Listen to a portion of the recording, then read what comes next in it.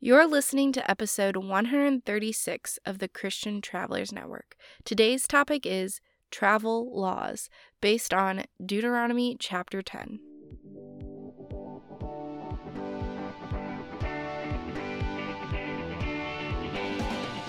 Hi, my name is Sarah, and I have a background in theology and a love for travel. Having visited 9 different countries and served in 5 congregations, I wanted to create an environment that discusses and encourages the overlap of my 2 favorite things, the Lord and travel. And if you have a passion for these things, or wanting to learn how God is such an integral part of our daily adventures, then you've come to the right place. Today's topic is travel laws, based on Deuteronomy chapter 10. Take a moment and think back to some of the road trips that you have been on with your family. Are there any rules in the car or on a plane or wherever you're going when you are traveling?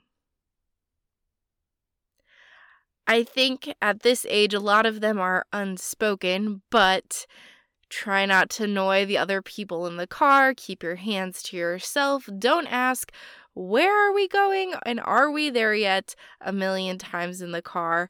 And the list could go on as just some of the few that I instantly think of. But today we're going to be looking at Deuteronomy chapter 10, when Moses receives the 10 Commandments for the second time.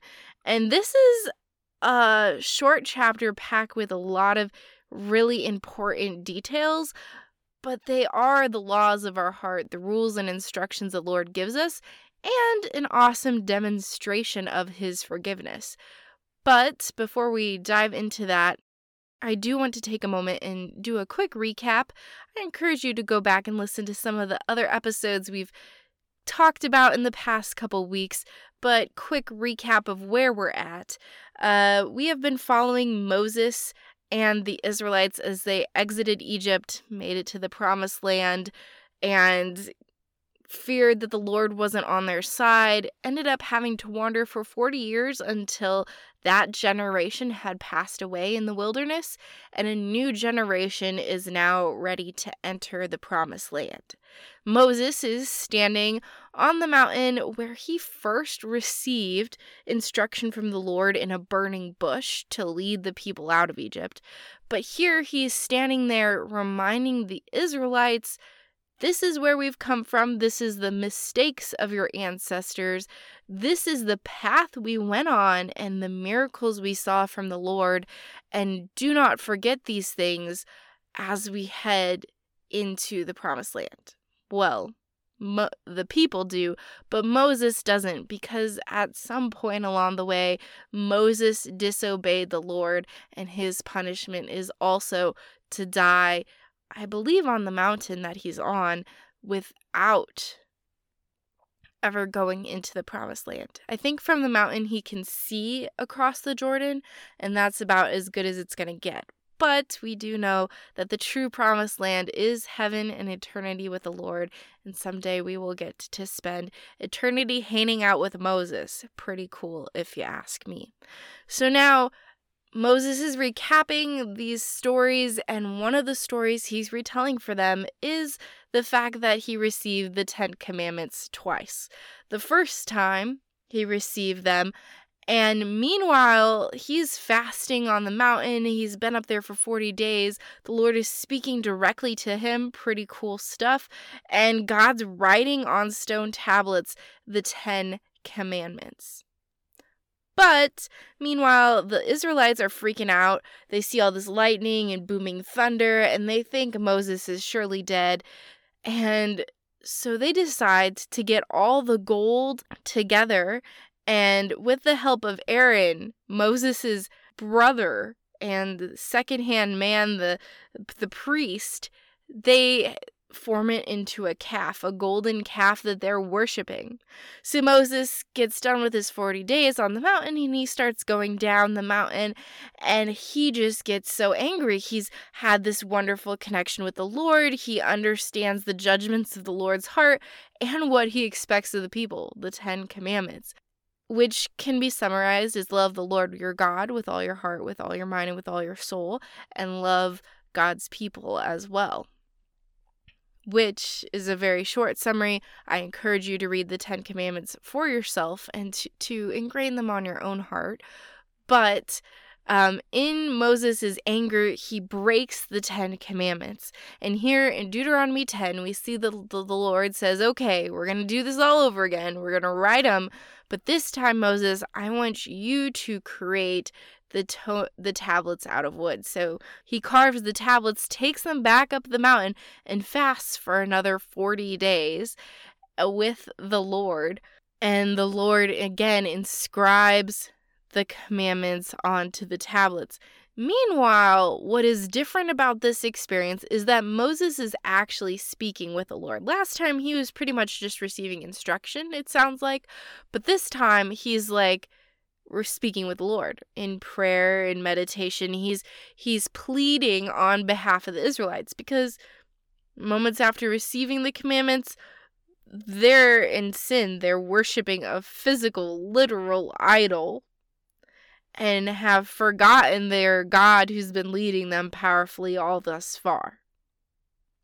So, as Moses is recapping this, he's reminding the Israelites who their number one God is, but he's reminding them also of these commandments and the fact that when he pleaded with the Lord over those 40 days, the Lord was unwilling to destroy them, unwilling to break his promise to Abraham.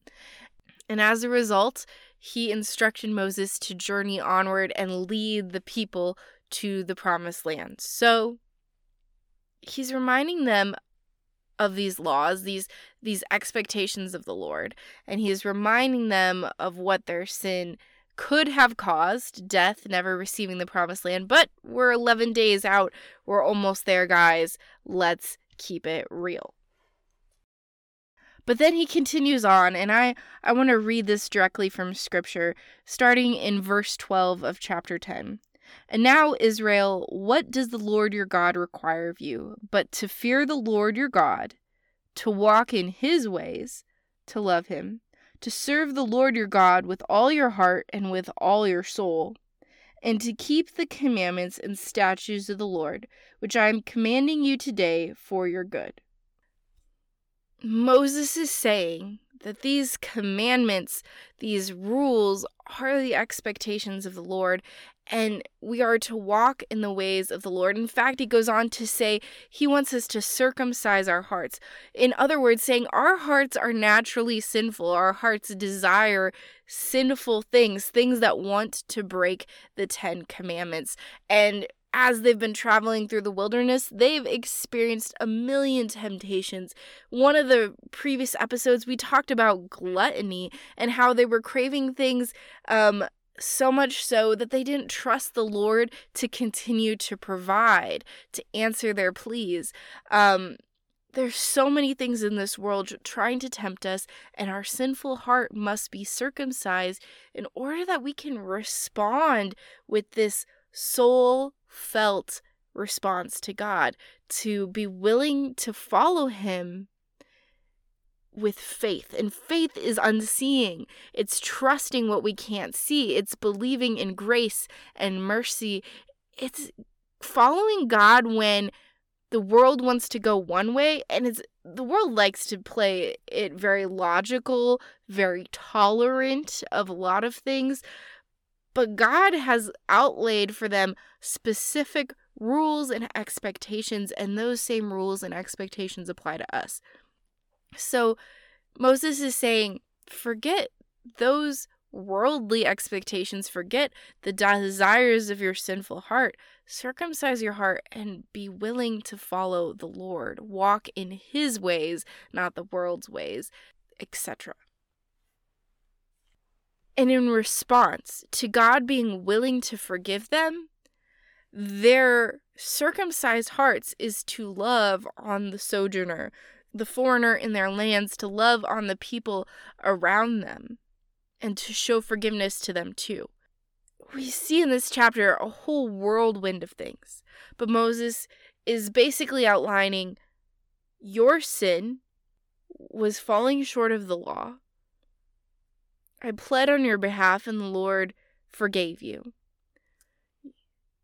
In response, the expectation is that you give your heart to the Lord and you forgive others and help others in response to God's love for you. So how does this apply to travel rules and expectations for us?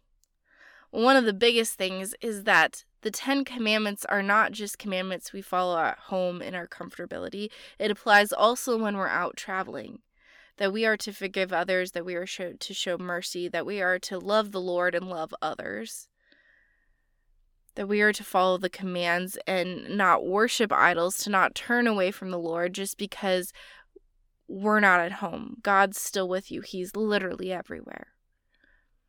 But I think the biggest message that this speaks is that we need that accountability. We need someone like Moses in our lives to be checking in on us, to be encouraging us, so that we don't fall to the temptations of our hearts, so that we do not be led astray and end up worshiping idols, so that we end up turning our hearts against the Lord.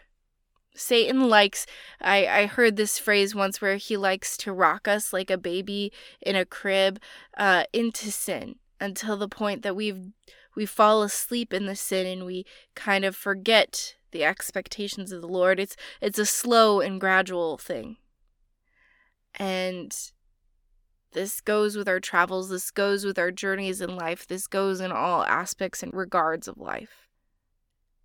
And I just really want to challenge you to reflect on those idols in your life, those things that can be so easy to tempt us, and ask the Lord to circumcise your heart so that you follow him in belief of his miracles, his power, and his truth. Would you pray with me? Dear Lord, you gave Moses 10 commandments, and instantly the people fell short of your expectations. We too fall short day in and day out, but you forgave them, and through your Son you have forgiven us.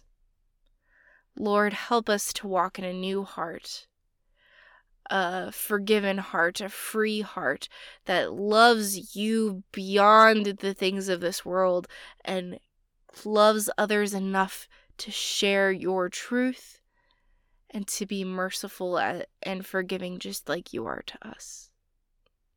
Lord, help us to practice prayer, to pray with praise for who you are, repentance of the sin in our hearts, asking what it is that we think we need of you, but yielding ultimately to your ultimate plan.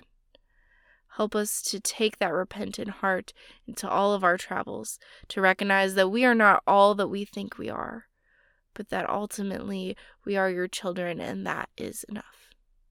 In your name we pray. Amen.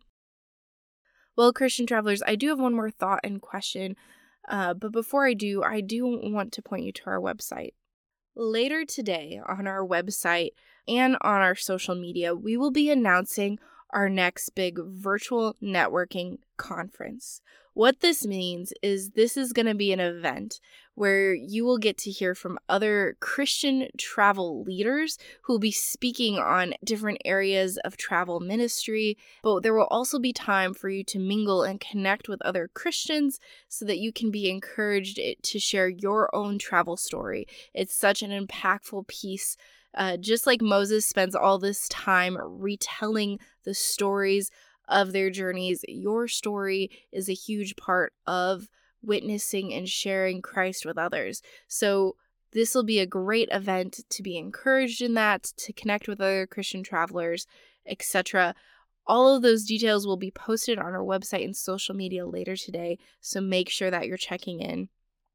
Additionally, on our website, there will be information about some of our upcoming events, devotional resources, and other podcasts. And of course, you can subscribe to our newsletter. Some of the biggest ways that you can support Christian Travelers Network and its podcast is to share this with a friend and encourage them to join you at our virtual networking conference coming up in January. More details, again, coming out later today. And if you haven't already subscribed to our newsletter, make sure that you are doing so, because those details will be in the newsletter too. But without further ado, my closing thought and question is this. The Old Covenant is here. These 10 commandments are part of the Old Covenant, the expectations of Israel. We have a new covenant thanks to Jesus dying on the cross, paying for our sins. And in response to that forgiveness, we live according to the 10 commandments. We live according to the Lord's rules to show his love, his mercy, and his kindness. And the Lord gives us these rules similar to a parent. Parents give rules to protect and nurture and grow their children. The Lord doesn't create these rules to make us feel like we're missing out on life. He creates these rules so that we can be abundant and joyful in this life. Yet, many of us are tempted by the world day in and day out, and we sin really every second, every moment, every hour, in our thoughts that we think, in the words that we say, and in the actions we choose to do and not to do. But Moses was calling the people to live differently in response to the forgiveness that the Lord gave them on the mountain, to live different from the sin and the temptation that will continue to bombard them in their earthly life. In the same way, Jesus is calling you to live differently because you have been forgiven and set free.